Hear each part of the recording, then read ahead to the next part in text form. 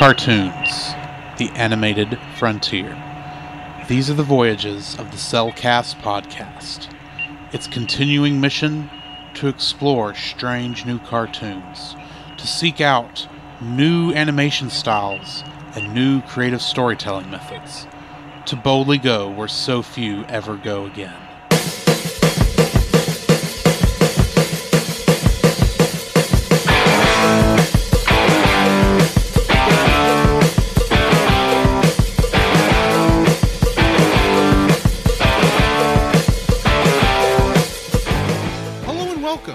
Episode of the Cellcast.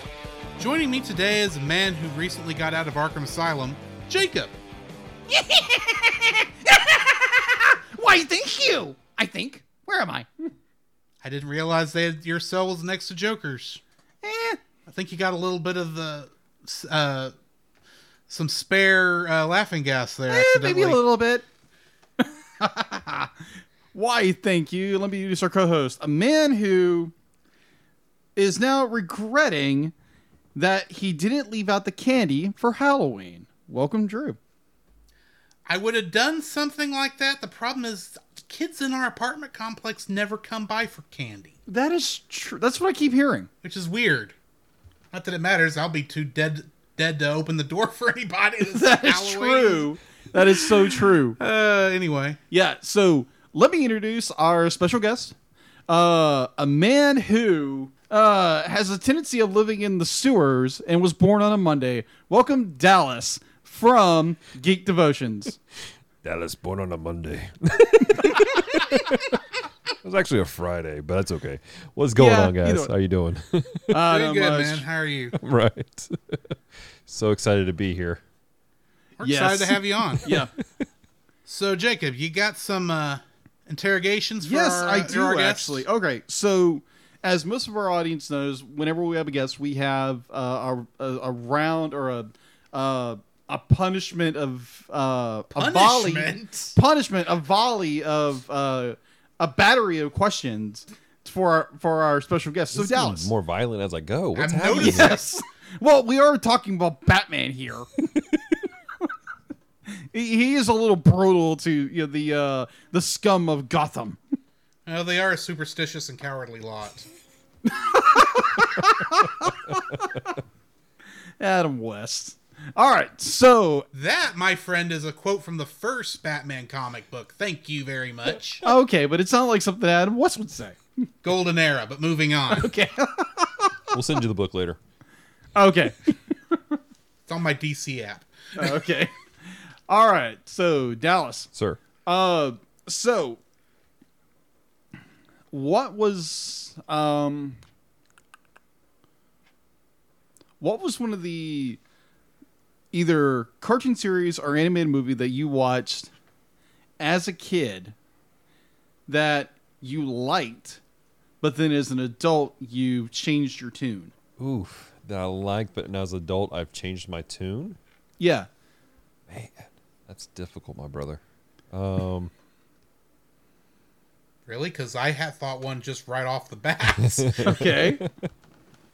Probably the Mortal Kombat cartoon. I liked it as a kid, and I found it on YouTube, and I checked it out, and I was like, ooh, this is not good. I didn't realize there was a Mortal Kombat cartoon. Oh, yeah, there was. I mean, it makes sense that there would be one. I mean, we make cartoons out of everything kids shouldn't be watching.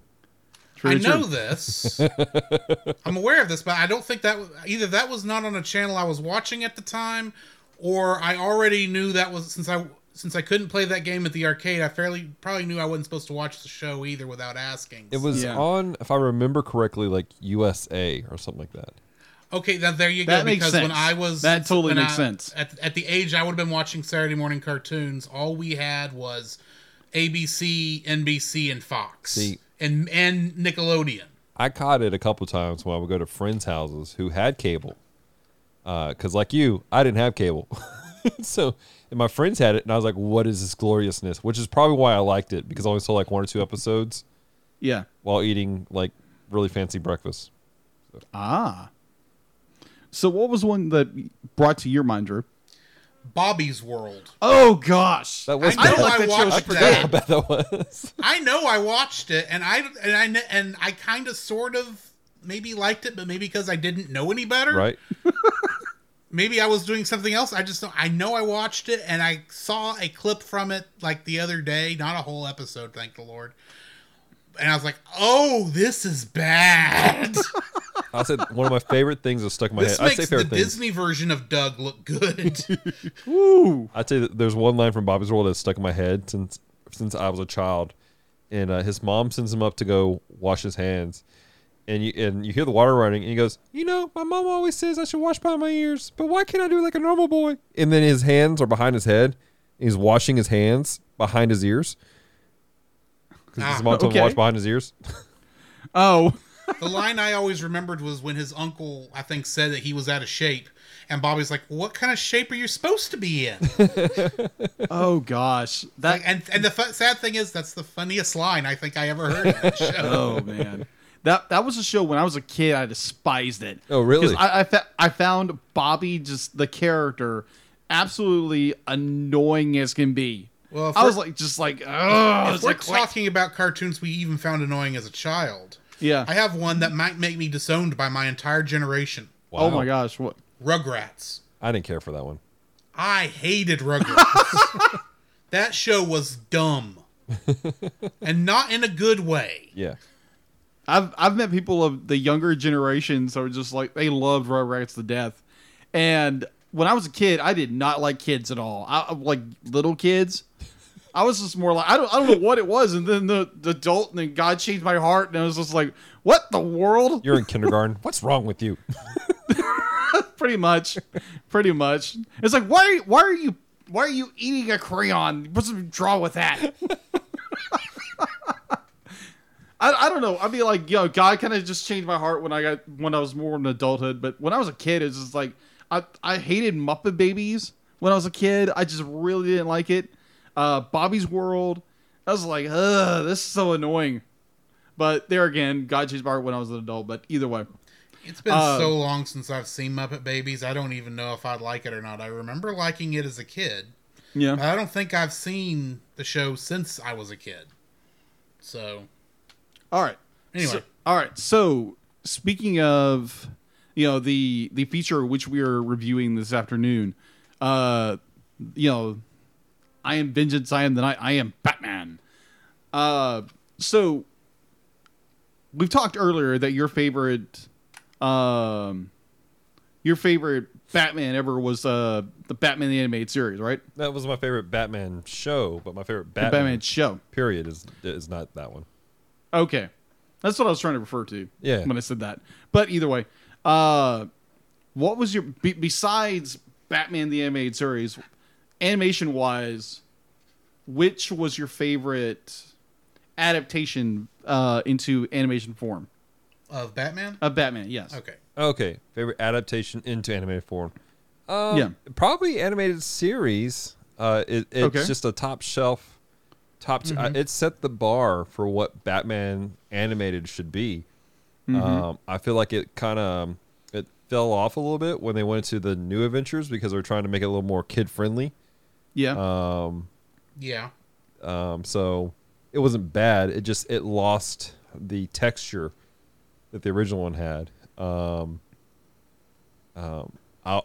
say the controversial statement: Batman Ninja wasn't a bad movie. Okay.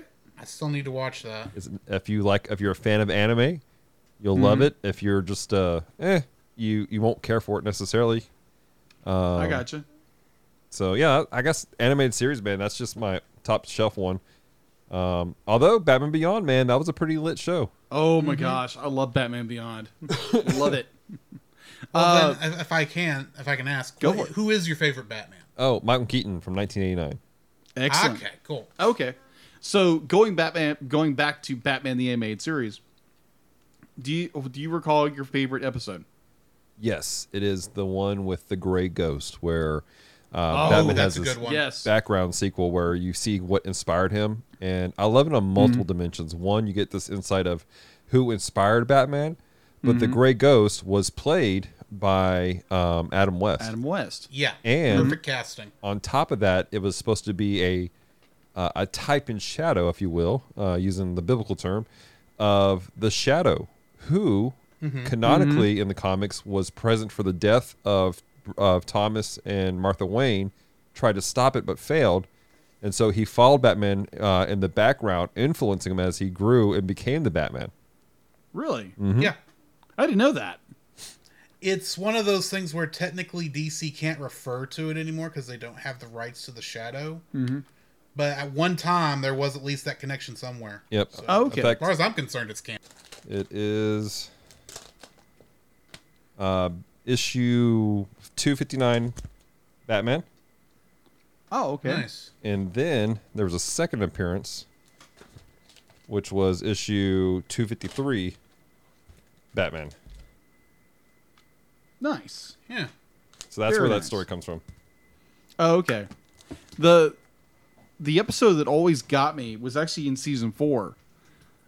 It's the one where Robin runs into the little girl, and she's running from Clayface the entire time, and you get the realization that she's actually a remnant from not Two-Face but Clayface. Yeah. And that episode just tugged at my heartstrings. The fact to be like she got reabsorbed into Clayface and the Robin's reaction and the whole just like it was just emotional gut punch. With Absolutely, that one. dude. It was amazing. Absolutely. Incredible. So All I right. have two. Okay. The first one I really liked was the Christmas episode from season 1. Oh, of course. That's Where amazing. Joker kidnaps the commissioner and 2 other people who I can't think of at the moment. Right. And the other one is the one with Mad Hatter in it. Oh, yeah. Where he forces Batman to go through essentially Wonderland. Ooh. Where Yeah. he's got all those people with mind-controlled helmets making them think they're Alice in Wonderland characters. Yeah. I don't remember which episode that is. I just remember liking it. That was a good one. Okay. All right. So if you were not granted, if you were to be transported into the world of Batman, and you couldn't, it'd be like you were having to face all of Batman's rogues gallery, and you could not use Batman or the Bat Family at all, but you could bring one animated character into the world to assist you in your fight against. It's too easy. Too easy? Continue, but Okay. it's too easy. All right, go ahead. Who would you pick? Spawn. Spawn. Okay. See, I thought you were going to go with Saitama from One Punch Man. I mean, come on, bro. He beat them all in one punch. He would. That is true. But but if you want to keep in the world, why not Yeah. grab Image Comics' version of Batman? that I agree with that. Completely agree. They did have a crossover. They did. Book, so, A couple yeah. of them. No, Yeah, they only one of had the- one. He had a couple with Dread. That's who he did. Yeah. Hmm. That's awesome. Cool. You weren't expecting that. Yeah, I think that's it. Those are the only questions I really with so that ends our round of interrogation, aka our round of The questions. interrogation? Huh? The interrogation? Yeah, the interrogation is now ended. You can now go back and not tell anybody that we tormented you so. Well, I do have one other question, Okay, technically, go for and it. that is, Dallas, what have you been watching? I've been watching Vampire Dies Quickly. Okay. Okay, It's what's a that? I don't even know what that is. It's a new anime. They're only on episode 3. I'm still waiting for it to come stateside next week. But I'm watching through Funimation. Oh, you're watching a movie, something that's not even out yet. No. First 2 episodes are legally out on Funimation app. Oh, okay. Yeah, and with ads, they're free. The 3rd episode hasn't come out yet, and it is a really humorous story. Takes place in modern time, and you have a vampire hunter named Rolando. And in the first episode, he goes up to this creepy mansion where the people are like, oh, the invincible vampire Dracula is in there. And so he opens the door and he's like, ha! And the vampire goes, sand. And he just dies. He's like, oh my God, he died. And he's like, and he gets back up. He's like, what? And you find out that he's really just a really weak dude and not invincible. And he's like, why are you allowing people to call you the invincible and dreaded vampire? And he goes, well, I mean, it was really good for the economy because the tourists were saying that. So I was like, why not? So That's really good. So ends up. I will have to look into that. Yeah, the main through line for it is that he ends up having to live with the vampire hunter, and they have to kind of do life together. Okay. That sounds interesting. Indeed. Jacob. All right. So, like we said in pre-show, we were at a friend's place for a Bible study, and then someone decided let's watch Monty Python and Holy Grail. He decided Yes, that. I agree. Because I wanted to go ahead and hook up that Blu-ray player to make sure it worked. Yeah, because he's having surgery. Later in the week, he's not going to be... he's going to want it, and it's not going to be hooked up if we didn't do it that night. Yeah, agreed. That's my thought process here. Yes. And to test it, I just said, just throw one of these movies in that you're borrowing from me, because that was my copy. And he just went through the list and said, well, I hadn't seen this in a while, and it was Monty Python. Oh, gosh. So, yeah, I'm sure Francisco loves that. It's his favorite film. Not that he's here yet. Absolutely. So I watched that. I originally watched that in college, and I was like, what in the world is this? Then I watched it here, and I'm like, what in the world is this? I get a little bit more of it, and it's story-wise is good. It's just like, it's not my cup of tea when it comes to comedy, but like, I appreciate it for what it is. Mm-hmm. So back in the day when I was a kid, even to the day, I carry around a Swiss Army knife for one reason. Because you're a man in East Texas? No. I mean, that's Because fair. I said every man in Swiss East Texas, Army knife. A pocket knife, no matter who made it, is something every man in East Texas should have. Well, you got to MacGyver it every once in a while. Exactly. Yeah, I've started watching MacGyver season 1. Wait, did you grow a mullet? No, I Okay, didn't grow good. them. Oh, good night. No. No, this would turn to an afro in a hurry. Afro molds are a thing. Yeah, afro molds is a thing. Agreed. But Wouldn't no. that be an afrolet? Afro. Oh my gosh. I absolutely MacGyver was my hero as a kid because like the guy could do anything. Like defuse a bomb with the stick of like a paper I swear I thought you were about to say defuse a bomb with a stick of dynamite. I was like, yeah, that would defuse a bomb, all right. Very effective. very 100% effective. effectiveness in defusing a bomb. Yeah, with a piece of chewing gum and like a wrapper or something like that. Just like 2 absolutely Chainz? huh? Like 2 Chainz? You said Like to who? defuse it with a wrapper. Oh. Ruh-roh. Sorry, man. Hey, depending No, on the no. rapper, it might be possible for them to defuse a bomb. No, but it's just like I've always loved MacGyver. Ever since that day I've always carried around a Swiss Army knife just because of that. So you watched some MacGyver this week. I watched MacGyver. My man. I watched MacGyver, and Original, I assume. the original MacGyver.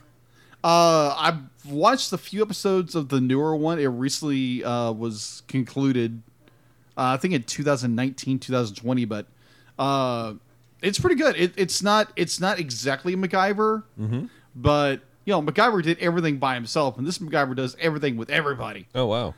Yeah, That's because it's built on the NCIS CSI agreed. Law and Order style show. Yeah. That makes sense. Much As- like Hawaii Five-0 is like that. Well, Richard Dean Anderson, who played MacGyver in the original, said, "Yeah, it's like a buddy cop show with a very iconic title." That's about it. It's fair. It's fair. And then I started watching just today because I saw it on YouTube of all places.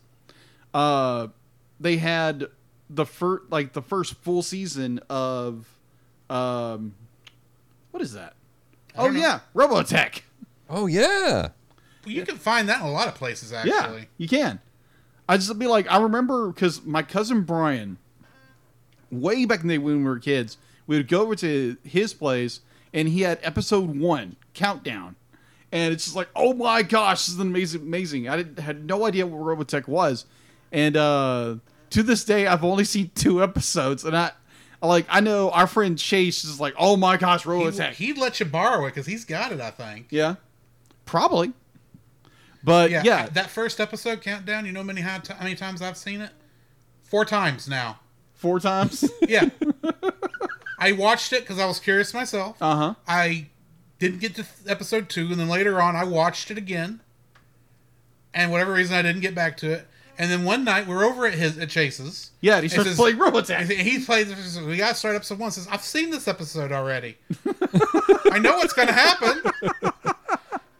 And then for the whole kit and caboodle, I've seen the first episode of Macross, which is the same episode, but in Japanese. Oh my gosh. It is different, though. It is different. Agreed. It is different, but I mean, it's still basically the same episode. Now, Jacob, you know that Robotech is the entire series is 3 entirely different series that have nothing to do with each other that they dubbed over to make one continuity. Mm-hmm. Yeah, Harmony Gold. Yeah. Mm-hmm. Those guys were crazy. Yeah, agreed. Yeah, minus they made one very large flaw. Only one. Because okay, they got the rights to the show, but they didn't pick up what is it? I don't know. The plane, which is like the icon of the show. The Valkyrie? Yeah, the Valkyrie. You know what that turned into? The Stargazer on Star Trek, because that's actually used parts of the Valkyrie models when they were kit bashing that. Yeah, even worse. No, I'm being serious. It is? Really? Yeah. Okay. You look at the Stargazer, the little nacelle parts, those are from the Valkyrie. Nice. Wow. Okay, that's interesting.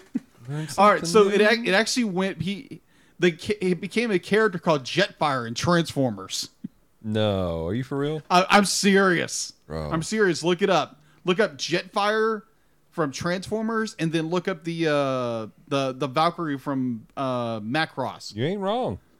Yeah, you're not wrong. I see it. It's the exact character because our Hasbro picked it up, and before Harmony Gold could do anything with it. So they had an entire line. They even had the plane, but they couldn't have it transform because our Hasbro had the rights to it. Silly Hasbro. Yeah, exactly. Aren't legal rights fun? Oh yeah, yeah. We recently what was that? Last 2 months ago. Actually, Harmony Gold and the people who created Macross actually came to a deal to where they could start importing Macross stuff here to the States and have it dubbed. Yeah, I saw that. Yeah. Yeah. But my understanding is the biggest issue with Macross was the music, because the music is all licensed music. It was not written for the show, so the music is a pain in the butt to get licensed over here. Mm-hmm. Is my understanding. I mean, but I could be wrong there. I don't know. I mean, I deal with YouTube and copyrights with that, and I can contest. It's terrible. Yeah. Mm-hmm. But yeah, that is all I've been watching except for this movie, and I can't wait to watch episode 2. Or part 2. Part 2. I keep thinking Robotech. Well, clearly we have his view on the movie in a podcast, ladies and gentlemen. Good night. Yeah, this was a terrible movie. I'm out. All right, so yeah, that is all I've been watching. So what about you, Drew? I was just beginning to wonder how long I was going to say here. No, along with watching this movie and Monty Python, as we talked about, I finished the last episode of season 2 of Star Trek Lower Decks. Mm-hmm. It ended good. When we finally get done with Tangled, which I'm probably going to start re-releasing those episodes next week. Okay. For season 2. When we finally get to this, you're not going to see the ending coming. Okay. That's all I'm going to tell you. Okay. Because I didn't see it coming. But it ended it ended nice. So okay. And definitely a setup for season 3. There better be a season 3 with that ending. Massive cliffhanger. I love those. That's Season 3 That's never putting happens. That's putting it mildly. Also, I started down a show. Started watching a show that I watched once when I was in high school, but because of when it came on late at night on Friday, and because it would have been while I was in high school, so I had I would miss a bunch of these episodes when it was airing, because if it was an away game, like if it was for a football game, because I was in the band, obviously I did not play football because, if we got back super late, I'd miss the episode. So I never watched the episodes in line of this particular show. And since there's a Netflix live action version of this coming up in a few weeks, Oh, Yeah. I have started actually going through for the first time, beginning to end. I nearly said Outlaw Star. That's not the name of the show. Cowboy Bebop. also a Hey, good those one. two get confused Outlaw very Star easily. Outlaw Star is good. I need to Yeah. go back through it again, and I do have it on Blu-ray too. Yeah. But Cowboy Bebop, I'm going back through. I think I'm up through episode 5, which is the first one with Vicious. Oh, yeah, that's a good Nice. episode. Good episode. So, My favorite and part of it ironically, is- I went back and rewatched the clip of the opening for the new show that they've got on YouTube right now. Oh, and it's like, oh, I know what episodes they're doing because I recognize these characters. And then if you haven't seen the Lost Session, which is essentially another trailer they put out for the live action Cowboy Bebop, they just put it out today. really? It's kind of will give you kind of an idea of how they're doing the show. And I to be honest, I'm actually kind of interested in it. Yeah. It looks Okay. like one person I saw described it as Scott Pilgrim meets Quentin Tarantino. Wow. What? Yeah. Okay. That sounds amazing. Yeah, so from what if assuming that's the style of filmmaking they're going to go with, Yeah. I mean, I'm fine with it. And the actors, all three of the actors, because they had Faye, Jet, and Spike Right. in that clip, is like, they were spot on in my Yeah, opinion. but they're missing like the best character ever of that entire series. The scoring. Ein is going to be there. Thank We've you! seen pictures of Ein. Edward, I suspect we're not going to get to her until season 2.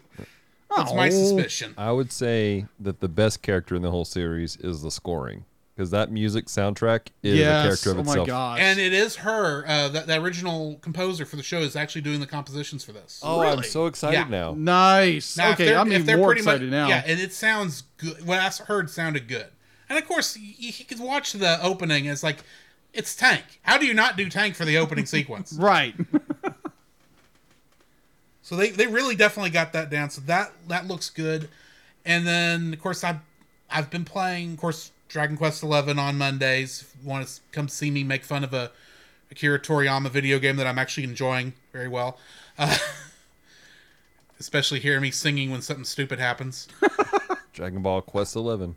Yeah, so you can come watch me do that. And I'm actually still going through Legend of Zelda Breath of the Wild for my second time, which I'm trying this time to 100%. Wow. Because I'm crazy. And when I have other times, I've also been doing a little bit of Metroid Dread, which I'm not that much farther from where I was last week. So, yeah. That's what I've been watching and playing, so... Excellent. what do we got in the news? Assuming All right. we have news. Oh, we have news. If anybody's familiar, we reviewed one of these movies before. That would be the amazing, absolutely incredible film of Coraline. Yeah. Yes, Yeah, from we did that last Halloween. yes, we did. And the studio name is Leica. Leica. Thank you. That was the word I was looking at. I was like, how do you pronounce that word? Leica. In your defense, that is a tough word to know how to say when you first see it, Yeah. or Either- fifth see it. Yeah. I've seen the word 1,000 times, like Leica. In that moment, I was like, how do you pronounce that? But either way. So yeah, so after the success they brought Coraline back into theaters, Leica Studios, Shout Factory, and Park Circus announced Tickets are on sale now for Leica Studios' 15th anniversary celebration of Paranormal on... Paranorman? Yes, Paranorman. Thank you. Paranorman. All right. Tickets will be available November 16th. So yeah, if you are interested, Fathom Events is doing Paranorman. So if you want to go check that out, go check it out. All right. So this past, I think Saturday it was. We had the DC Fandom. Yeah. Free virtual event that came out, and oh my gosh, you get the obviously in relation to the movie we're doing now, the Batman trailer. It's like, oh my gosh, that was so good. If you have not watched it, go watch it. I will. Come on. Okay, sheesh. It's not a signal. I mean, like, it's not a signal. It's a warning. It's not just a signal, it's a warning. So come on, man. It's from the trailer. I figure. I'm waiting for you to continue. It's part of the joke. It's like, I'm not saying a word. All right, so in animation news, this movie I am probably not going to watch, but just reviewed. Aquaman, King of Atlantis. Will be coming to HBO Max on October 1st. It's an animated series, which will air October 21st of this month. Yeah, of this month. Thank you very much. And will air on the October 21st of October 2021? Yeah, exactly. Okay.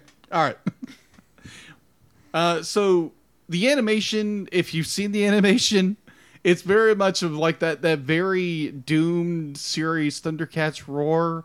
Oh, yeah, I'm not watching it either, though. Yeah.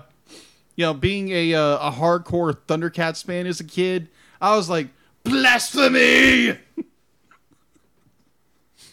But either way, be like, if you are interested, go check it out if you are subscribed to HBO Plus. Max Plus, whatever. Disney Max. Disney Max. Disney Max. All right, so we were talking about Batman the Animated Series earlier. So this has been in the rumor mill forever. So during this event, they announced that Batman Cape Crusader will be coming to HBO Max and Cartoon Network. Exclusive produced by Tim. I want to say Tim Burton, but it's Bruce Timm. Bruce Timm. Yeah, apparently it's a return to Batman the Animated Series, almost a continuation. Mm-hmm. It is being produced by J.J. Abrams and Matt Reeves. Isn't Matt Reeves directing The Batman? I do know. Either way, some of the commentary, please help me out. But yes, he is. Thank you. Yeah. So it is being produced, obviously, by Warner Bros. I really don't like that. Warner Bros? It's Warner Brothers. But, it's Warner Brothers Animation. Yes, no one actually says Warner Bros. They always say Warner Brothers. I know. This is how it's officially printed out. It's Warner Bros., but it's Warner Brothers. Anyways. Bad Robot Productions and 6 in Iowa. All right, so the last one is a direct-to-home video. Catwoman, Hunted. The all-new DC animated movie being produced by Warner Bros. Animation. Full-length animated film going to be released on 4K Ultra HD Blu-ray combo pack. And on Blu-ray, which will be available on February 8th, 2022. So that is all I have in for news. And it's all, wonderfully, it's all being wrapped around what we're talking about today. Just seemed to work out nicely like that. So we need to jump into the spoiler-free section of our review of Batman The Long Halloween Part 1. So, Dallas, what are your spoiler-free thoughts on this film? Spoiler-free thoughts? I thought it was a good film. I thought that the production quality was interesting. I am struggling with... I can't get into some of that stuff because it gets into my likes and dislikes. Man, how do we do this without getting into likes and dislikes? It was a good film. Okay. I'm sorry. No, it was. I mean, the acting was on point. Everything was really, the voice acting was good. This is based off of The Long Halloween, the book. And we were talking in the pre-show, if you go into this blind, it's a little different than if you read the book. And that can be good for you or it can be really bad for you, either way. But this story it's on everybody's top 10 list of stories for Batman because it hits certain notes that hits the whole detective side of things, and you see some of that played out in this. And so as far as being a spoiler-free section of this review, it was good. All right.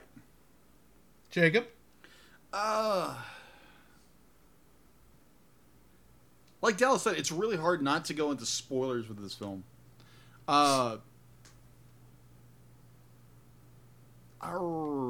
I enjoyed it. It was a really good story. It kept be like there again. I haven't read the graphic novel yet, but like it keeps you guessing what's going to happen. Absolutely. And the fact that like you get for someone who's followed Batman primarily through animation and the live action movies, and the best example I can think of is Batman the Animated Series, where you see Batman actually doing detective work. Like this was like, oh my gosh, this is amazing.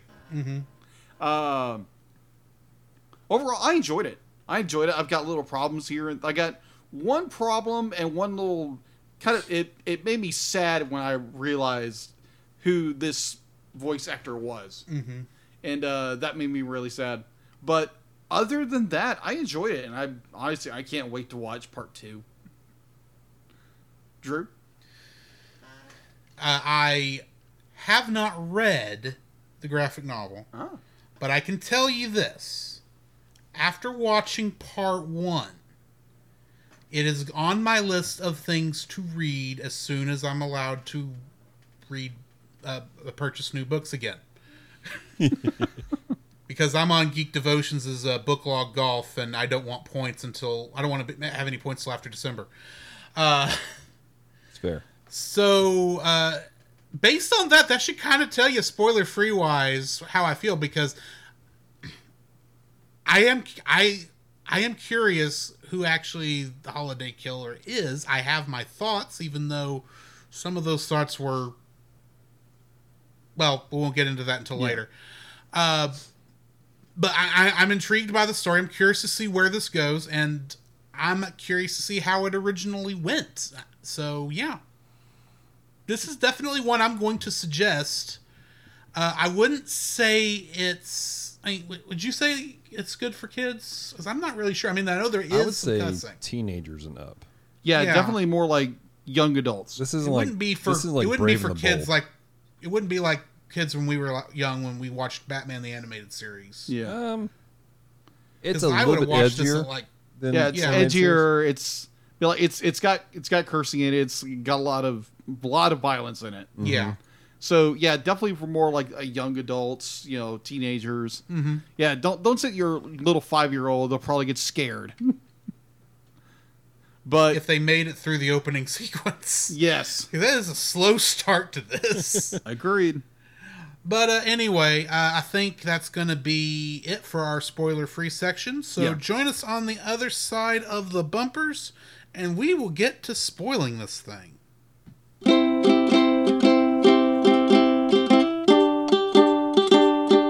Don't forget that you can download. Don't forget that you can. Don't forget that you can listen to us record the podcast live every Tuesday over on our Facebook page, The Cellcast, our Twitch channel, The Cellcast Gaming, and on YouTube at Cellcast. Also, don't forget to join our Patreon if you would like to support us monetarily. At $1, you'll get our everlasting thanks. At our $5 tier, you can get some artwork from Jacob. And at our $10 tier, you can get bloopers for every episode we've released that I've remembered to release them for. And you can get commentaries from different movies. So come check us out over there if you would like to support us financially. Each week on Stunning and Brave, hosts Chris Cowan of the Babylon Bee and Nate Henderson of Some Boring Budgeting Job confess their privilege, spotlight stunning social media posts, and fabricate outrage, all while keeping you super woke and enlightened. They will make you laugh. That's right, you have no choice.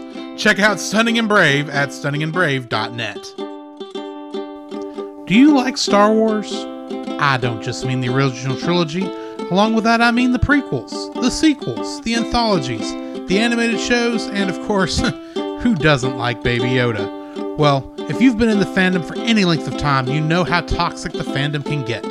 And if you'd like to be able to discuss a galaxy far, far away in a much more positive light, might I suggest searching out The Outer Rim, a Facebook group dedicated to all of Star Wars, and check out their YouTube channel, which you can easily find at Pop Americana, which the podcast you're currently listening to is also a part of. To find that and more, check out the link in the description.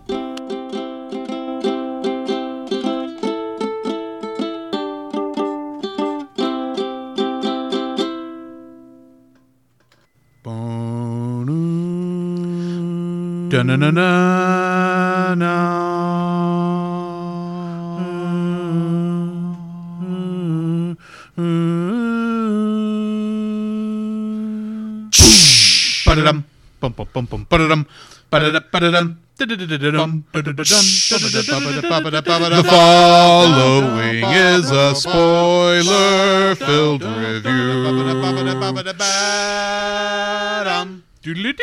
for Batman: The Long Halloween,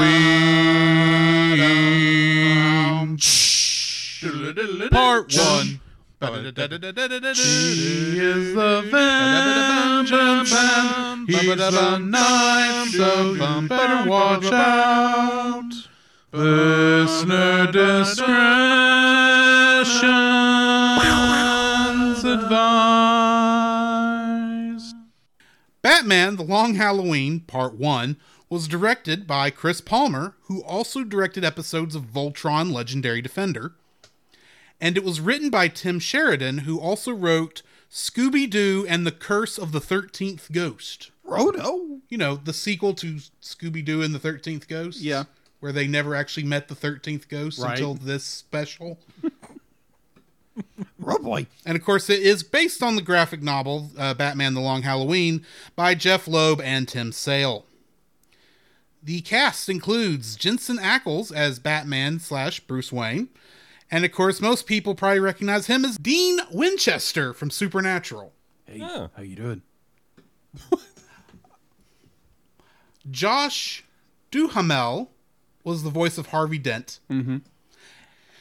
And if y'all remember, earlier in the, a couple months ago, we did that reaction to the Taco Bell commercial. Yes! Oh, I remember. Apparently, in 2018, the same quote-unquote production company, that Live Moss Studios, for the same product, the nacho cheese fries, they did two fake movie trailers, for something called Web of Fries, and he was the hero character in that. Oh my God. I gotta find that later. I remembered the commercial after I saw it because, like, oh, I do remember this. Naya Rivera was the voice of Catwoman and Selena Kyle. And in the television show Glee, she played Santana Lopez. I didn't watch the show, so I have no idea who that is. Troy Baker was the voice of both Joker and Antony. And in the video game Persona 4, he was the voice of Kanji Tatsumi. Oh, wow. So just a little bit like watching the film, like hearing Joker, I'm like, that's not Mark Hamill. No. But it's close. It's so close to Mark Hamill. I was like, wait a minute, that's not... Then, like, who is it? And I'm watching the credits. Oh, it's Tom Baker. Of course it's Tom Baker. Not Tom Baker. He's the doctor. Troy Baker. Oh, Troy Baker. Entirely different person. Okay, then. Very different. Well, never mind. Tom Baker was in Star Wars. Yes. He was. Okay. Okay. Billy Burke was the voice of Commissioner Gordon, and he played Charlie Swan in Twilight. Oh, You know, okay. Bella's dad. Bella's dad. Yeah. Oh my gosh. Wrong kind of Batman for me. Yeah, exactly. It is the wrong kind of Batman. So a funny joke from this morning. So I'm talking to my boss at work about the Batman trailer, and we're talking about Robert Pattinson being Batman. It's like, okay, so we're talking about like Batman the whole bit, and then he says he's walking up, be like, so is Bella gonna be in there? In my mind, I'm thinking like, oh, he's talking about Bella Lugosi. It's like, yeah, Bella yeah, Lugosi's it's another gonna good be in it. Batman. And then it made me think of the podcast that you're on, Dallas, with The Bottom Shelf? what is it? Yeah, the Bottom Shelf. Because I listened to that, I was like, that's a movie? Yeah, that's a movie. It's a movie. I've seen it. Really? And I've seen Ed Wood, the picture of them making that movie. Really? It's bad. Wow. The Ed Wood's not bad, but the movie Plan 9's bad. 2 minutes Yeah. of footage of Bela Lugosi, and they based the entire film around those 2 minutes of footage. Pretty much. Wow, that's crazy. It was crazy. Yeah, so this instantly I thought, oh, yeah, Bela Lugosi's going to be in this film. He's been dead for I don't know how many years, but he's in it. They grabbed the same Well, when 4 you're a minutes of vampire footage. once. Yeah. All right, continue. Okay. Frances Collier was the voice of Nurse Tamara. And in one of Jacob's favorite television shows, Hannah Montana, she played Roxy. Okay, gotcha. Continue. Okay. Greg Chun was the voice of Mickey Chin. And he played the pet cat in The Way of the House Husband. That was the black cat from the second episode. I had to look it up. That is so awesome. Yeah, I love that series so much. More than I should. I agree. It's because it's hilarious. He's who I want to be when I grow up. I want Celeste to become like super wealthy and rich, and I just be like a house husband. You know what? I think I'd agree with this myself. All I gotta say is sweet niblets. Dude, you need to watch the show. It's good. They just added more episodes too to Netflix. They did? Yeah. Guess what I'm going to be watching before next episode? I didn't know there were new episodes. I'm going to have to go look that up. Oh yeah.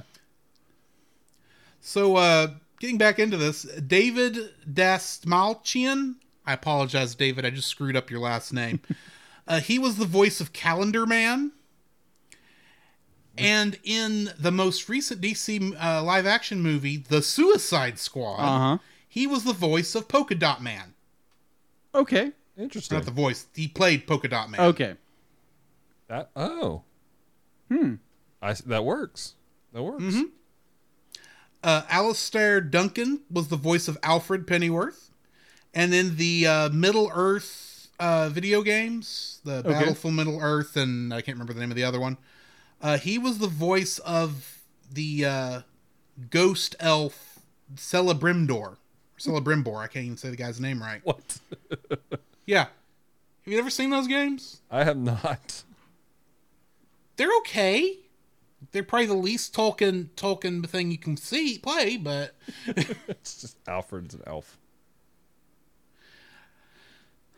Gary Leroy Gray was the voice of Pierce. And in the television show The Fairly Odd Parents, he's the voice of AJ. Amy Landecker was the voice of Barbara Gordon for all 3 seconds she was on screen.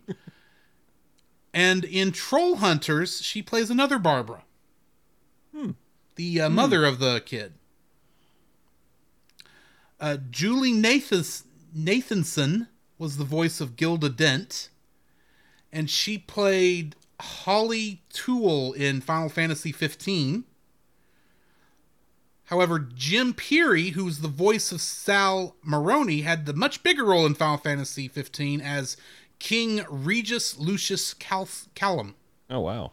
Oh. The one played by Sean Bean in Kingsglaive. Oh, okay. Yes, he dies. Another beam beats the dust. Jack Quaid was the voice of Alberto Falcone. Mm-hmm.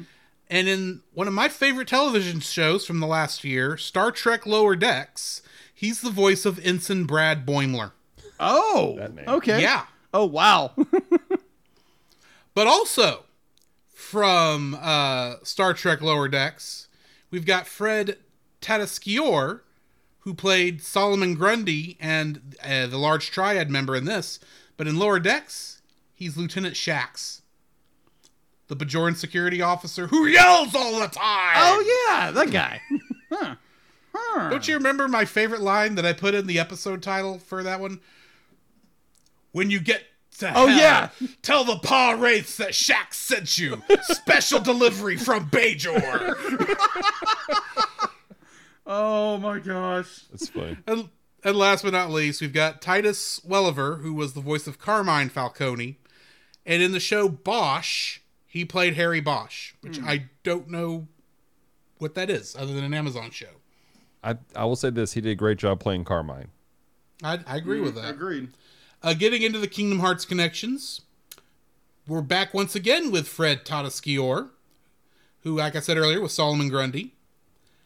But in Kingdom Hearts 3D Dream Drop Distance, he is the voice of both... I'm sorry, it wasn't Dream Drop Distance. Yeah, it was Dream Drop Distance.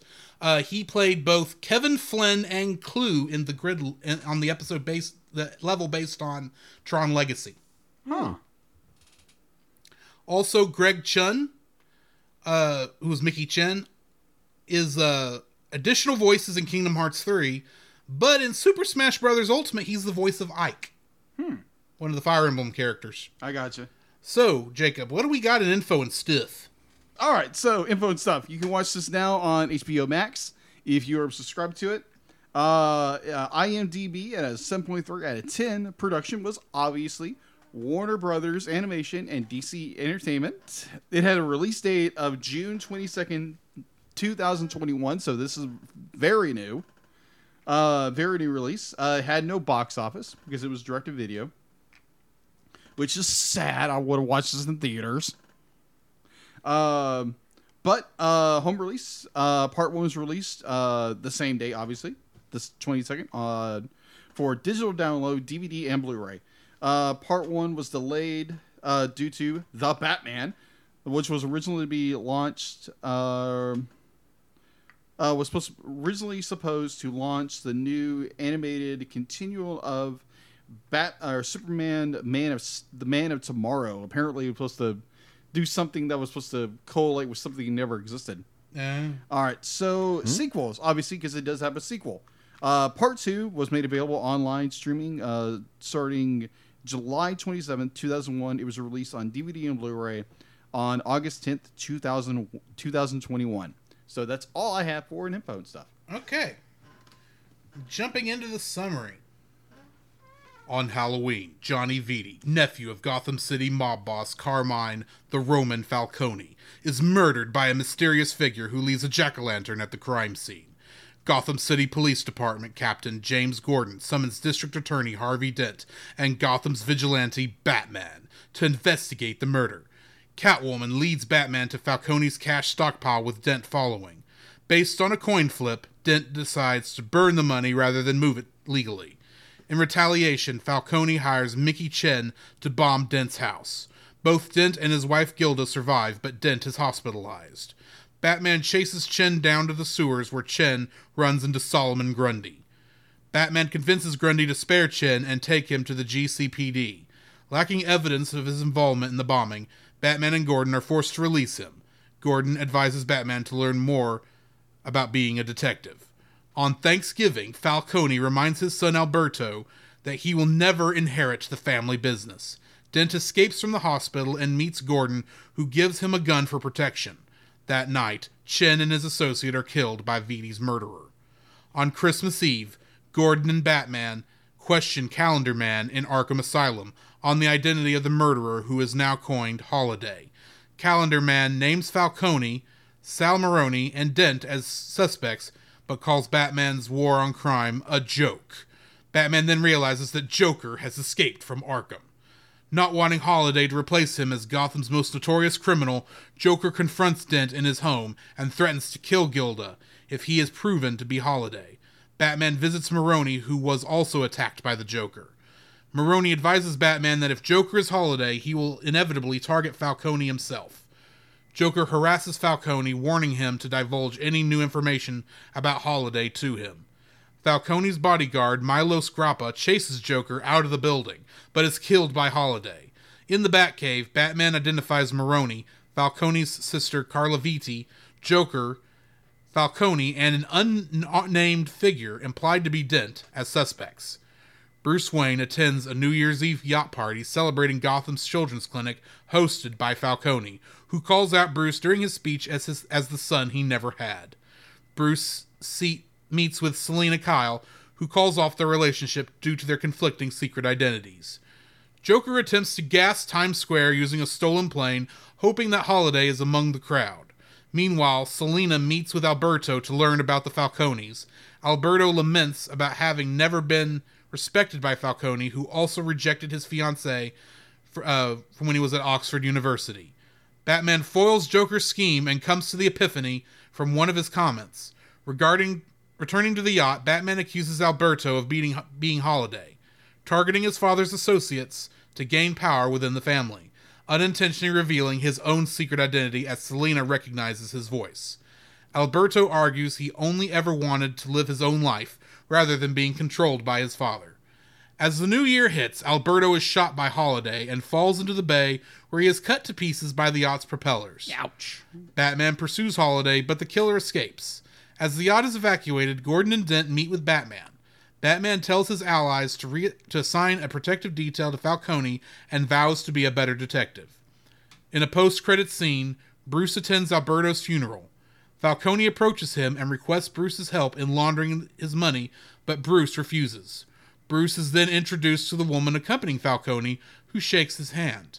Vines emerge from her sleeve to grip Bruce's arm, turning his eyes green, indicating that Poison Ivy has taken control of him. Dun, dun, dun! You think? Nah, really?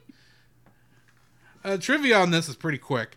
This is not the first time Jensen Ackles has lended his voice to a Batman story. He voiced Jason Todd, also known as Red Hood, in Batman Under the Red Hood in 2010. When Alberto Falcone tries to kiss Selina Kyle, she says, "We can't. We shouldn't." Also, she shows a tendency to hurt Carmine Falcone, like burning up his money and spying on his conversations. This is a nod to the comics, where Selina Kyle believes she is Falcone's illegitimate daughter, something that makes her go to Italy to investigate in the comics after the story. This is the 6th comic book role for David Dalmalchian, whose name I probably just screwed up again. After Thomas Schiff in The Dark Knight 2008, Kurt in the Marvel Cinematic Universe, Dwight Pollard in Gotham 2014, Abracadabra in The Flash 2014, and Abner Krill / Polka Dot Man in The Suicide Squad 2021. Animation guy say what? Go ahead. I'm quoting here, and no one's going to get it. I quoted what you said. That's why I knew what you said. That's why I said,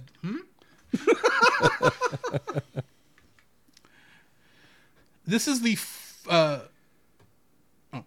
Batman: The Long Halloween Part 1 will be available on 4K Ultra HD Blu-ray combo pack at a later date in 2022 as a combined presentation with the film Batman: The Long Halloween Part 2. Huh. At least that's according to IMDb's trivia, so take that for what it's worth. Well, they did that with The Dark Knight also. And Yeah. Right. honestly, I was holding out to buy that particular version, but then you guys said, "Hey, we want to do this show," and I was like, "Well, I've got to get them." Well, that's what I did, and I can't imagine the 4K is going to really add that much. I don't have a to 4K the TV, video quality. so I don't care. Well, I mean, I do have a 4K TV and a 4K Blu-ray player, and I still don't think it's going to add that much to what I saw. So, Dallas, since you're a guest, you get to go first. What is your first like for this movie? My first like for the movie is the actual opening itself, I like the way that it introduces Carmine and Bruce, and they're having that conversation right at the front end of like, hey, your family was always considered family, and Bruce is real defiant about it. But then they go into the sequence where they're showing you images from the actual book itself as they kind of do the opening credits. I appreciate that. First off, I appreciate it for a variety of reasons. One, like our friend Paul J. Powers over at Retro Rewind, I don't like white text on a black background for an intro. We can do much more than that. Oh yeah. Second off, to me, it was their nod of going, okay, this is based off of established books, then we want to show respect to that. And so that's my first like about it. It was just the intro, plus just there was a feel to it. There was an atmosphere that brought to it that it puts you in the mood for this type of story. Okay. Gotcha. Jacob, what was your first like? My first like is the overall mystery of who Holiday is. Why is Holiday killing all these people? Why is he killing them on certain holidays?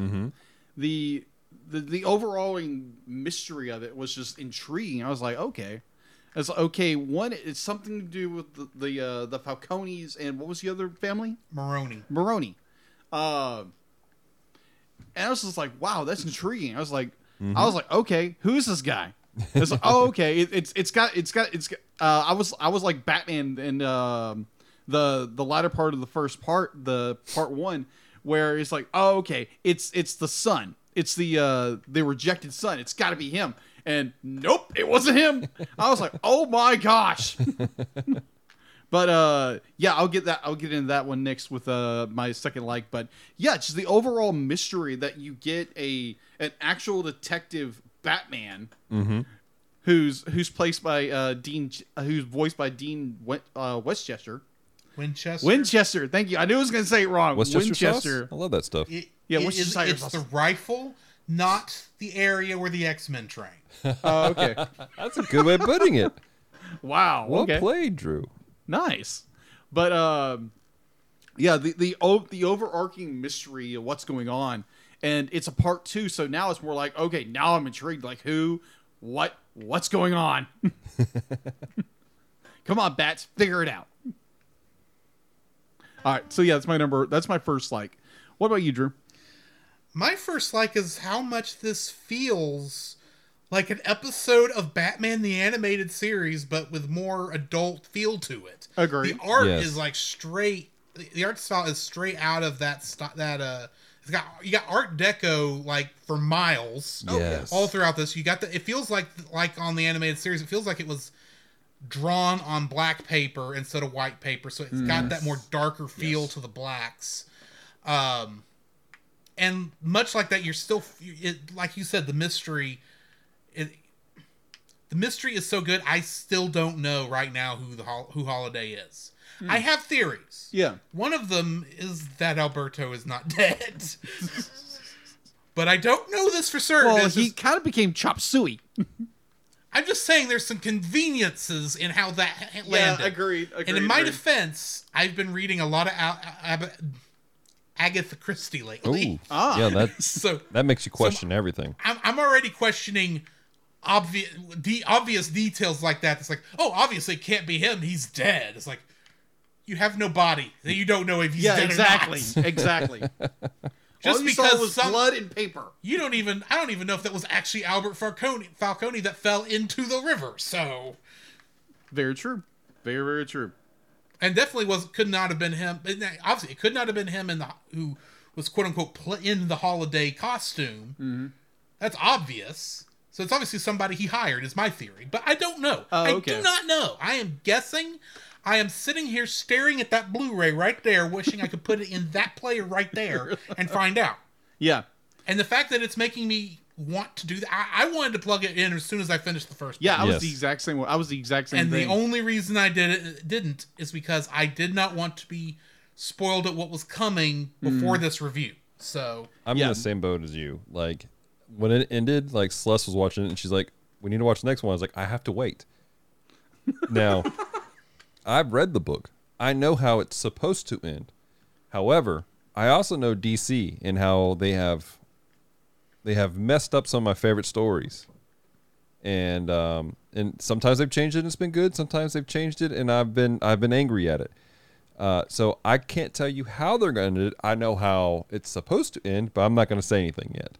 I appreciate that. Yeah, thank you. But it does. You're right. The movie does lead you going, what's next?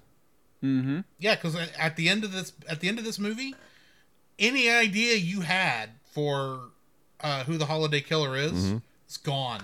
I can tell you they've changed enough in the story that I'm going, I don't know where we're going sometimes. Oh, that's nice. Okay. Like they've changed That's a few good. things. I'm like I know where we're going, but I'm like, oh, maybe I don't know. Yeah, yeah, definitely with the mystery part. Be like, you get almost a sense of, okay, it's the Joker, because the Joker winds up, he's got Holiday's gun. How did he get Holiday's gun? And it's alluding to, okay, it's got to be the Joker. But then it's like, even the Joker says, I'm not the Joker. I'm trying to kill him. I'm not the Holiday. I'm trying to kill him. Well, the reason he's got Holiday's gun is because, for one thing, it's well known what Holiday's gun is. It's the same model rifle. Yeah. Apparently, he's got a bunch of them. Yeah. It's got a baby bottle stopper, whatever you call that thing. Yeah. At the end of it to work as a silencer. Mm-hmm. That's probably easy enough to get a hold of. Yeah, And it's a 22. for Joker, how ironic would it be to be killed by your own weapon? I follow the Joker's logic, strangely enough. That concerns me. Jacob, are you okay? I get the joke. Are you safe right there, Jacob? It's a bad joke, but I get it. Maybe. I might be like, I don't have I have a pocket knife. I think I'm good. Oh, you're fine. Yeah, It's Texas. Yeah. that is true. Hey, I'll just MacGyver it. I'll be fine. Yeah, there you go. Anyway, Dallas, what's your second like? My favorite, you actually touched on it, was the, it felt very much like Batman the Animated Series. I really love that era of the animation. I was a little thrown off at first because, again, and when we talked about this earlier, I'm having a hard time separating the book from the show. Yeah. And I have a lot of love for the book and the art that's in the book. The book is very noir, and there's a lot of things that I don't think you could pull off. And jumping into it, what I found right off the bat was what you were saying. It's very much like Batman the Animated Series. You have the Art Deco, this very gothic feeling. It just felt right for Gotham. And then at the same time, even the costumes themselves have been adjusted to look more like Batman the Animated Series than what they were actually like in the original comic. In the original comic, this was the era where Catwoman wore all purple. Batman had the little spikes coming off his head 20 feet in the air. I mean, that's what he did. But this one, it was a little more in line with what we saw in the animated series, and I like that. I feel like that they the way they did that, it was designed for a modern audience, but also to pull in our age individuals, basically, who grew up with the Batman.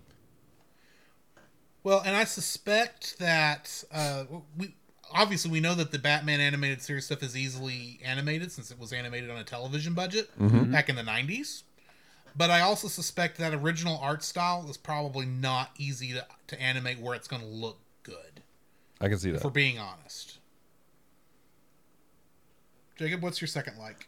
My second like is more like, even diving into the mystery, the fact that the greatest detective of all time gets some things wrong. Because most of the time he's right on the bat. He knows exactly what's going on. Like the fact that the ruse with the Joker, and then with Falcone's kid of being the son who was rejected by the father, and just all those clues adding up. It's like, okay, he's got it. Like, he knows who the killer is, and it's not even Batman says later. It's like, I wasn't there to take down Falcone's son. I was there to protect him, but I couldn't do it because there again he's lined up all of the pieces, and he's going off what the Joker had said and everything, and it was just more like, and then it was more. It's like, okay, obviously because Bruce and Selina have a connection. They've always had a connection.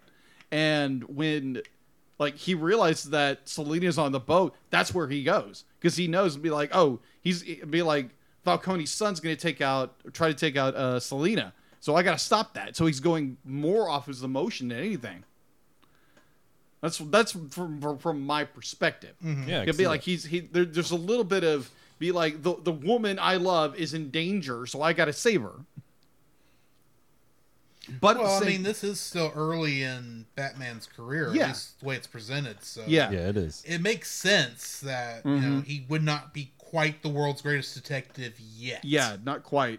But it's just the conclusion to it that Holiday winds up assassinating Falcone's kid. I was like, whoa, okay, that was good. I was like, okay, he's not Holiday. Oh, Holiday's up there. Oh, this is not good. And then you get the end credits scene. I'm like, oh my gosh, this is gonna get good. Yep, I can't wait to I cannot wait to watch part 2. Yeah. And it's probably going to annoy you that I probably can't get you the disc until like this weekend. Oh. I may watch it tonight. No fair. Can I come over? Come on, Only bro. a 2-hour drive. Yeah, sure. Why not? Let's go. Come on, man. Yeah. Yeah, my boss won't like that too much. Not. Well, you can be back before morning. You just won't have any sleep. Yeah, exactly. You'll It's be- like, dude, why do you look like you're, been, like, dude, what's wrong with you? Be like, I had to go watch part 2. Look, man. It was Hey, look. amazing. Let me help you out. My pastor roasts his own coffee. We'll swing you by his crib real quick, get you some Java juice, and we'll send you on the road. You'll be fine. There you go. Okay. All right. Anyway, my second is that while this Joker may not be voiced by Mark Hamill, it is close to stinking enough. Oh my He is gosh, really yes. This pretty guy talented. this guy is like my second favorite Joker at the moment, with All my right. first being Mark Hamill. Right? Of course. I mean, this is like right spot on. He's just as demented as I expect him to be without being, disturbing. Right? Which is what it seems like a lot of Jokers, at least nowadays, seem to be going for. Thank you, Dark Knight. Yeah. I mean, he was just such a delight. It's really weird to say that about a villain, but he was a delight to watch the whole time. Oh, yeah. He was on screen, because the whole thing about stealing the plane, Oh, and then yes. he's acting like he's 5 years old in this plane flying around, Right. and he forgets to turn the safety off. Oh, yeah, of course. When he makes the dive, I says, "Oh, why did that work?" And he gets out the manual while he's flying. And it's like, oh, the safety, of course. Don't need this anymore. Yoink! Hit the button. Oh, it's green now. Green means fire, right? Pretty much. Pretty much. And Oh. that's my kind of Joker, where it's like he's not disturbing. He's just evilly fun. Yeah. He's a character you love to hate Yes. and hate to love. What's interesting is the same actor plays Batman several times. I know. Oh, yes. Which makes sense. Some ways they're foils of each other Yeah. most Yeah. of the time. It's more of a yin and yang from each other. Yeah. And then he also played Jason Todd in the Arkham games. Which He did, that's has right. some interesting Joker relations too. Yes, it does. Anyway, I think I know what one of your dislikes is going to be, Dallas, but go ahead and give us your first one. My first dislike. My first dislike is actually it's pseudo counter something that Jacob said, and that is they too much played down Bruce's ability to be a detective. In my opinion, like there was just too. Again, this is part of the problem of like I've read the book, and the book itself is like year 2 and 3 of Batman's career. And so he's been at this for a while, and he's well trained. Like he's been training to do all this stuff since he was a child, literally, to think outside of things, to capture villains and stuff like that. The whole rooftop scene where he's up there with the commissioner and he's up there with everybody else and with Dean? Dent. It's like they're schooling him, and that's just like a complete reversal of everything that was in the actual book. And so that was one of my frustrations is like, yes, there was, and this is my issue with the way they played it down. They made it so that he was so inadequate as a detective that the fact that he's not solving this, it's frustrating, obviously. You're like, oh my gosh, this is a great story. But if he was the great detective that he was in that he is actually in the book, that makes this mystery so much more intense for me. Okay. Because it's like, man, this is really getting underneath his nails. Now it's not just that he's an inept detective. It's like he's a good detective, but this villain is so much more. So for me, it actually neutered some of the strength of the story. I still want to see what's happening. Don't get me wrong; it's still a great story, but it did neuter a little bit of the intensity of it for me. Okay, I got you. Jacob, your first like. All right. Dislike. So my first dislike. I'm not a fan of this animation style. I'm Thank not you. saying the art style was good. It's how the animation is done. Let's sit here for a minute. Let's talk about that. Please continue. Yeah. Okay. I'm not sure the technique how this is, but it's Digital. It's very much digital. Everything's composite, and It's like that series Archer. Yes, very It does much. have that bit of a feel to it. It does yeah. have that feel where it's like it's almost like partially animated. Like there are some scenes in it, it's just absolutely incredible. Definitely your fight scenes, but everything else, it's more like they create one walk cycle and then it's just repeat over and over again. Where it's not a full walk cycle. Mm-hmm. It's too robotic. Yeah, it's way too robotic. Absolutely. That was the callous of what the word I was looking for was robotic. Yeah. The like how the characters move are very robotic. It drove me nuts. What bothers like- me, Jacob, is that this is a continuation. This is part of. We were talking about this in the pre-show. This is actually. I looked it up while we were talking. This is actually a continuation of Superman of Tomorrow and Justice Society World War II, and that's the animation they had decided to go with for all these Yeah, DC that's animated- right. Yeah. And it's driving me nuts because like there are times where it's like, oh, this looks nice, and there's times where it's robotic, it's awkward. You're like, why am I watching this? Yeah, just the animation in general, because there are some really, really good fight scenes. Yeah, Really good fight scenes. Very like how would they use the camera. Very similar to how the Jeff Loeb would use the art to describe the scene. They would use that every once in a while, but very much the robotic movement of the characters was just jarring. mm-hmm. It's cheap, is what it is. Yeah, it's very cheap. It 'Cause that's feels just cheap. literally copy and paste and move it around. Yeah, exactly. You can make stuff that cheaply and make it look a lot better than this. Yeah. Is my understanding. Or I've seen better than this that was about this budget. Mm-hmm. Agreed. But yeah, my first dislike is very much the animation style. Well, It's good. a- I don't can't have to. I can take that off my dislike list now. Okay. All right. So yes, what is your first dislike, Drew? Why is Solomon Grundy in this film? He doesn't do anything. He's Yes. on screen. He's got the guy only recorded one line, Yes. which was Solomon Grundy, born on a Monday, and then they just used it again when they had him show up. Now, granted, when Batman leaves the little Thanksgiving dinner down there in the sewer, that was nice and sweet. Yeah. I thought that was good and all, but for the most part, for a character you're going to put on the back cover to say, or on the front cover of your movie to say, here's one of the villains that Batman's going to be fighting, and he doesn't actually fight Solomon Grundy. Now I have a theory on Why this. is he here? I'm assuming he's in the book, Yes. which is why he was included in the first place. He's in the But second if- book when it's Thanksgiving, and there's a big old drag-out, knockout fight between Grundy and the Bat, Okay. which makes Batman bringing him Thanksgiving dinner all the more impactful, because it's like Okay. he's like, I want to take care of you. I don't want to have to hurt you like this. So he's feeding him, trying to take care of him. At the same time, I theorize the reason why they nerfed that entire scene is because there is a recent movement of people who are like, well, Batman just beats up on the mentally ill.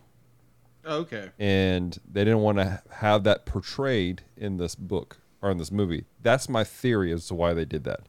I can maybe see that, but then Yeah. I still think of Solomon Grundy as just being as a giant zombie. So in my mind, I don't even think of him as being mentally deficient because he's just a big zombie. They're not known for being smart creatures. Right. I honestly, Solomon Grundy is one of those characters. I don't know who he is that much because I'm not as deep into. I've not read a whole lot of Batman, if we're being honest. That's all So right. I don't even know. And he wasn't in the animated series, if I remember correctly. He's in one episode. Well, I don't remember that episode. If we're talking about villains who hang out in sewers, I was half expecting it to be Killer Croc, to be Right. honest. But I don't know. It just felt like that was just looking at this movie alone, without looking at how it was treated in the original book and everything. It really feels like Solomon Grundy had no reason to be there other than as a roadblock so Batman could get Mickey. Yeah. Pretty Felt much. like the only reason he was even there. Yeah. And in my mind, I'm thinking you could have written that better. You could have had a better way to handle that without having to go and animate a full other character, especially one that's from Batman's Rogues Gallery of Villains. Yeah. But anyway, They're like, for me, they're again not knowing the source material as well as Dallas would. You said, Killer Croc. I'm like, oh, that'd be great. But DC has this thing of you can't have two characters. Like, for example, in what was it? What? I don't know. No. I was thinking something else. But apparently, in the Batwoman show on CW, don't get me started.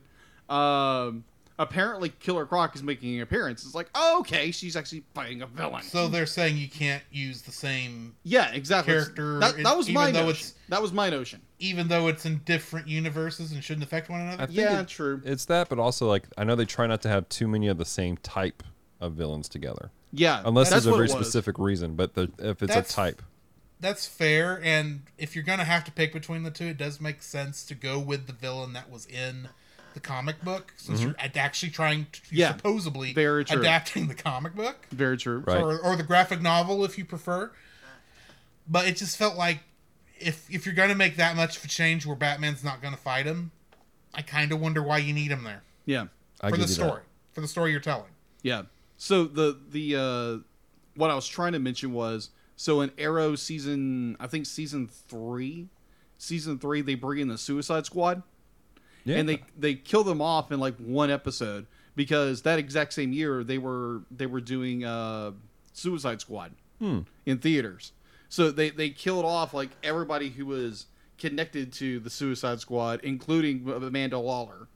It's a weird choice. Yeah, it was a very weird choice. I was like, "What? This is a really good character." Oh yeah, the Suicide Squad coming out. Oh That yeah, makes that makes sense. I sense. mean, Thanks. I can kind of see that because Yeah. what the season of Arrow I watched, I don't think any of those villains were in anything else at the time. So even though I'm sitting there going, you wanted to make a Batman show when you made this, didn't Yep. you? Oh yeah, Pretty much. absolutely. Because you're Pretty using much. all of Batman's villains. I don't know who Green Arrow's villains are, but I recognize every single villain Drugs. here. Those were his villains. Drugs. Drugs, pretty much. The 70s were And wild for him. all I can say is I just knew he Dark- hung out with Green Lantern a lot. Yes. Yes. All I can say is Dark Archer, Malcolm Merlin, in that series. Oh yeah, the sucker should have died. Yes. Oh my gosh, I hated that character so much. You can't kill Captain Jack. I'm sorry. The man can't die. What bothered that's- me You've was You've not the watched Ra's al Ghul Doctor Who, character. but Huh? you've not watched Doctor Who. Oh, okay.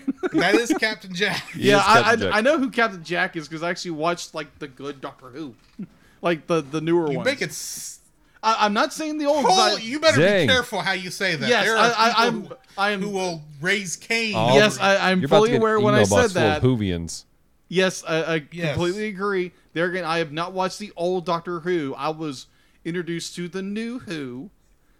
I know it sounds weird, but yes, Can you really call it new when it's 14 years old? yeah, true. But either way, there again, no disrespect for the original part of Doctor Who, but I grew up watching You the watched the newer- reboot. I watched the reboot. Yeah, Fair enough. fair enough. Continuation. Yes, continuation. But is it? It Yes. is a continuation. Oh, okay. Oh, it's a continuation. Moffat went to a lot of trouble to make it a continuation. Okay. So it is. Okay. Fair enough. But either way, yeah. And Russell T Davies did too. But anyway. Yeah. Yeah. Fun story. I have a action figure of Tom Baker's Doctor from the Doctor Who store from London. My pastor Nice. went to London and he was there for a layover. He was going to India, and he tracked down this Doctor Who store just to get me some Doctor Who paraphernalia. Oh, that's awesome. My second dislike is actually, you kind of touched on it a little bit. There are too many rogues being presented in this dadgum movie. And I say this because the whole point of this whole story was supposed to be this time frame, this shift in Gotham going away from the old school mobsters to the era of the supervillain. You even hear one of Carmine's flunkies say so. Like, he's like, hey, used to these freaks were all on the edge, and now they're all here, and all this stuff. And then they go to Arkham Asylum, where they meet the Calendar Man, and who is insanely creepy all of his own. You getting some real... The animation style worked really well for him. Oh, yeah. Agreed. As bad as it was for everybody else. Absolutely. I mean, he was like the guy from Psycho. What's his name? Oh, my gosh. Hannibal Lecter. Hannibal Lecter, right. I mean, you got some real vibes from him with that. Yeah, that thing. And Something so, about fava beans. but as you're walking past, they have all of the rogues listed. Yeah. And I'm like, what do you do? Like, this is like, so clearly these guys have been here for a long while. And then they make the mistake, Dent put everyone here away. So this has been an ongoing issue that they've been dealing with. This isn't a shift in the era. The era's already shifted. And then they made the mistake of the Joker is in the room with Dent, a scene that, by the way, never happened in the comic. And he's talking to Dent, and because he is accusing Dent of being the holiday killer. And he goes, there's only enough room in this town for one homicidal maniac. I'm like, and the 50 others in Arkham right now? Like, what's going on here? You're worried about Dent? What about the rest of these cats out here? Why you knock them off? So I'm a bit perturbed by that. Like, to me, that's a gaping story hole. I don't know if it's just a matter of they just want to introduce everybody quickly so they can get on to the future movies with this new DC animated universe or what. But to me, like, again, it takes away because at the heart, this is a noir mobster film. Like, Carmine is definitely the Godfather, right? They even make the reference. He's going to sleep with the fishes. All right, they make that reference. And so when you have that feel, you can't have the supervillain feel too much. You get away with the Joker because the Joker at his heart was a mobster who just happened to be a little bit psycho at the same time. And if they did him right, it would play well. But the rest of them, you really can't do that. And so to me, that was a problem. Was just there was too many supervillains involved and referenced and mentioned in a world that they were supposed to be scarce, but they're starting to come out of the shadows. So that's my dislike. Well, I kind of figured the Penguin and Scarecrow and wasn't there a third one besides Calendar Man there? There was the Mad Hatter. Mad Hatter. Yeah. I assumed those three were just fan service essentially. It's like, but it's the wrong kind of fan service. It's like we're mentioning these people, except if you are a true fan, you've probably read the comic and you know they shouldn't be here. Right. But anyway. But not even that. I mean, just the fact that you're mentioning these characters are there. I mean, it's like we know who these characters are. You're now destroying the world that's there. A good fan service they're going to bring that up would be like, Gordon's going through a filing cabinet and he says like, yeah, we got some weird guy named Tesh that's running around Gotham for some reason. We'll head to him later. He's small beans. Putting in the mindset, this is a small time character. We don't know who he is. He's just a little nutso. We'll find him later. We're worried about the holiday killer. Well, a good cameo would have been having a Penguin be in the background on that ship there at New Year's Eve, because that's where he would be probably at that time. He's part mobster, part aristocrat. Yeah, he might be malformed, but when you got enough money, who cares? That's a great thought. That's a great. I mean, That would have been a better use of him as an Easter egg. Drew, Yeah. you need to call Ironically. up DC and just get this worked out. Yeah, that'll Call 'em work. up. They'll just DC won't listen to me. I'm not edgy enough. Come on, man. Come on. Well, I'll tell you what. We will Photoshop some black lines around you. Then you'll be edgy enough. You'll fit right into the movie. Okay. Well, I'll take your word for it. change.org. Oh, yeah, because that works. Yeah, exactly. Okay, Jacob, what's your second dislike? Oh my gosh. So it's not really a dislike, it's more like a realizing, like watching this film and realizing who played Catwoman. It just be like, the actress who accidentally drowned him, like, because I didn't realize that who it was, and I was like, wait a minute, that name sounds really familiar, and I had to look it up, and I was like, oh. Well, I caught it when I was, because I was watching the credits because I hadn't looked up the IMDb yet on anybody. Yeah. Right. And I was looking for names I recognized, and then I very quickly saw in memory of what was her name? I saw in memory of so and so, the Catwoman. I can't think of the actress's name right now. Yeah, Naya Riviera. Naira And I Riviera. thought, I wonder who that is. And then 3 seconds later, Catwoman, Selena Kyle, not Naya Riviera. I thought, I wonder how she died. Was it a COVID death? Because it'd be about that time, Right. And I had to look it up. It's like, oh no, that's an accidental drowning. That's okay. Yeah, it's after watching it and realizing it was dedicated to her, it's just like I was crestfallen. I was like, dude, this is terrible.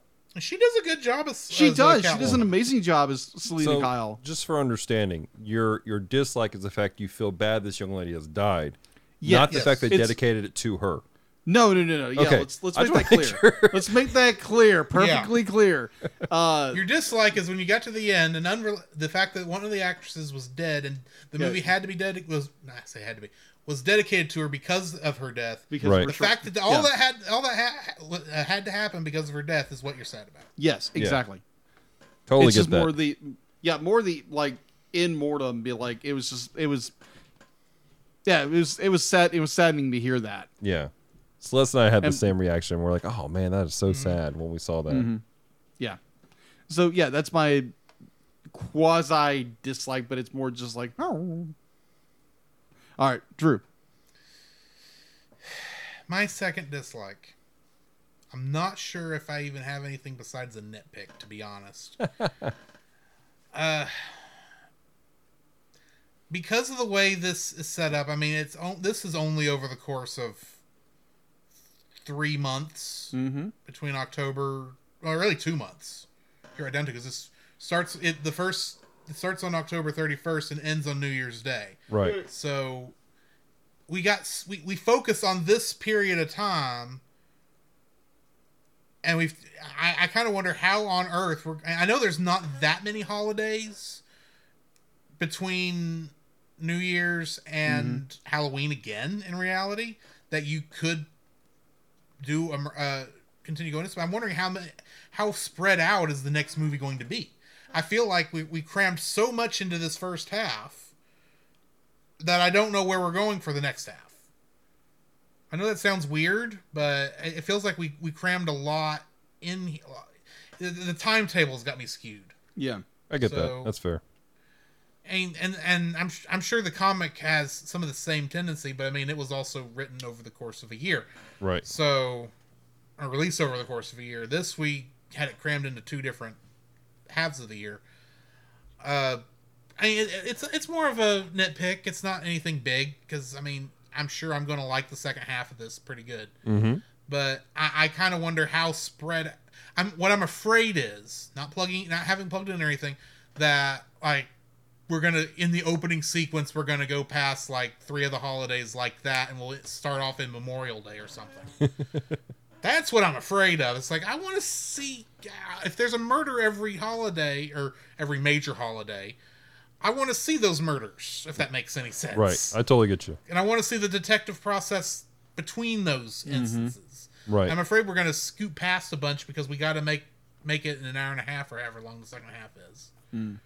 But Plus, the other thing is, and I just thought of this, they hinted so many times about Harvey Dent that I kind of know he's, even without looking at the cover of the second one, each I had seen, I could tell where the story was, what event was going to happen in the next movie. Yeah, absolutely. They hinted at it so badly. Yeah.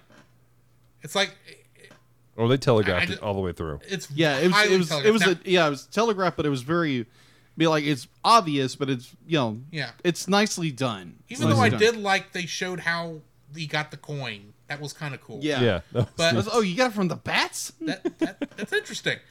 But at the same time, I'm looking at it going, I literally, there were three different, when the house exploded and when Joker showed up, I thought, oh, here's when he's going to get horribly disfigured again and turn into Two-Face. And that's not what they did. It's like, please quit teasing me. I know it's going to happen. I recognize probably I'm assuming this shows up in the original story, which is why it's happening here. But why it looks like they're bringing it up here. But it made it feel like it was sooner in the story than it looks like it's going to be. Yeah. So anyway, enough of that. I'm just nitpicking at this point. That's right. Dallas, what is your what is your rating for this film? My rating for this film is, I'm going to give it a solid 8. It's a good film. Mm-hmm. It was entertaining. It kept me on the edge of my seat. As someone who's read the book, I was invested, and I want to see more. I want to see what they do. DC, again, I mentioned this at the front end of the show. They have a history of taking these iconic stories and changing some key stuff. And sometimes it's good, sometimes it's not so good. Right now, it feels good. And I'm curious to see where they go with it. Alrighty. Jacob. I'm in the same boat with Dallas. We give a solid 8. It's great. It's a great storytelling. There again, not having context of the original graphic novel. Great story. Again, keeps you on the edge of your seat. You're as clueless as everybody else in the movie what's really going on, who the holiday killer is. Obviously, you know when he's going to strike. You just don't know who he's going to kill. Mm-hmm. Right. And that keeps you on edge. It keeps you guessing. And the continual fake outs and diversionary tactics in order to pull your suspicion away from people to this character. They're called red herrings. Well, red herrings. Thank you. That's the word I'm looking for. Red herrings. You should know. You watched a pup named Scooby-Doo. There was a whole character named Red Herring. I don't remember that character, though. How do you not? Fred said it was him at the end of every episode. And That's Fred was right. wrong every time. You know how long it's been since I've watched the name of a pup named Scooby-Doo? A very long time. Just saying. And hey, I maybe do Scooby-Doo's voice, but I haven't watched all of Scooby-Doo yet. Did you finish your thoughts on your rating, Jacob? Yes, I enjoyed it. I cannot wait to watch part 2. I keep on saying episode 2, but part 2. Okay. I'm giving this an 8.5. Okay. And the reason I'm just pumping it up another is because it's a return to what I've been kind of wanting from DC when dealing with Batman, because I love the Batman the Animated Series, and in my mind, this is where all the Batman movies should have been aiming at all this time. And of course, they're doing other things because they have other. I'm obviously not their target audience, but Batfleck. What? Batfleck. Yeah, I don't mind Batfleck. It's just I still kind of prefer animated series. Sparklebat. Not going there. But I just when I put this on, in a strange way, it felt like I was 7 years old, having just finished Power Rangers, and then Batman the Animated Series came on, and I was kind of back in that mode. I gotcha. Totally get that. And I appreciated that, even though it was definitely a little bit more adult. Very true. So yeah, I'm giving it an 8.5 for excellent. Needling me in my nostalgia area. Which brings us to the end of another episode, which, well, I think we've kind of already said what our next movie is a couple times. Kind of. So join us next week when Dallas is going to be back with us to talk about part 2 of The Long Halloween. Let's go. Come, Jacob, we must prepare for next week. Prepare for what, Drew? The same thing we do every week, Jacob. Record a podcast! Oh, boy. So, Dallas, where can we find you at? Primarily, you can find me at geekdevotions.com. The show from Devoted Geeks are devoted to letting people know that they are loved. My wife and I make weekly devotionals on YouTube based around geek culture. And outside of that, we have a podcast called Calm Talk by Geek Devotions. And then we also started a new one called The Bottom Shelf, which Jacob referenced earlier, Yes. where myself and some fantastic individuals, John Haryu and Kevin, the Dapper Man himself, we review movies that are critically known as terrible. And we watch them so you don't have to find out they're really that bad. And let me tell you, there's already been some controversial takes on our show. Okay. I am still looking forward to catching up in my rotation to where y'all are sitting. Because I'm like months behind on all my podcasts. Just ignore everything else, declare bankruptcy, just like Francisco in chat, and just jump straight to it. I can't be like Francisco. I like Monty Python and the Holy Grail. Anyway. And he likes Disney movies, too. Exactly. You don't mind disobedient children and talking animals. I'm just saying that Lilo and Stitch is going to be an interesting episode for him. That's all I'm saying. I really don't know which way that's going to go. I don't know either. But anyway, so yeah, join us next week for part 2. And in the meantime, this has been Drew. This is Jacob. And we'll catch you in the next frame. Right. So where can they find you, Jacob? You can find me on Facebook at Jacob B. Heron, also on Facebook at Jacob's Daily Art Corner, where I try to draw each and every day. I don't get to it as often as I like, but join me there. Also, you can find me on Instagram at Jacob B. Heron, on Twitter at Jacob Heron, and Letterboxd at Jacob Heron. So where can they find you, Drew? You can also follow me on Letterboxd at ggeorge759, Facebook as Drew Dodgen, my Facebook page where you can see pictures I've taken at Drew's Photo Bin. You can also follow me on Twitter at ggeorge759. You can email us at thecellcastpodcast at gmail.com. You can also follow us on Twitter at cast_cell. You can follow us on Twitch at twitch.tv/thecellcastgaming. You can also follow us on YouTube at Cellcast, Listen to our podcast on Apple Podcasts, Google Play Podcasts, Stitcher, Spotify, and your favorite podcast directory. You can also listen to us on the Movie of the Week podcast with Jim Heron, where we talk about live-action movies. And remember, Cell is a single L.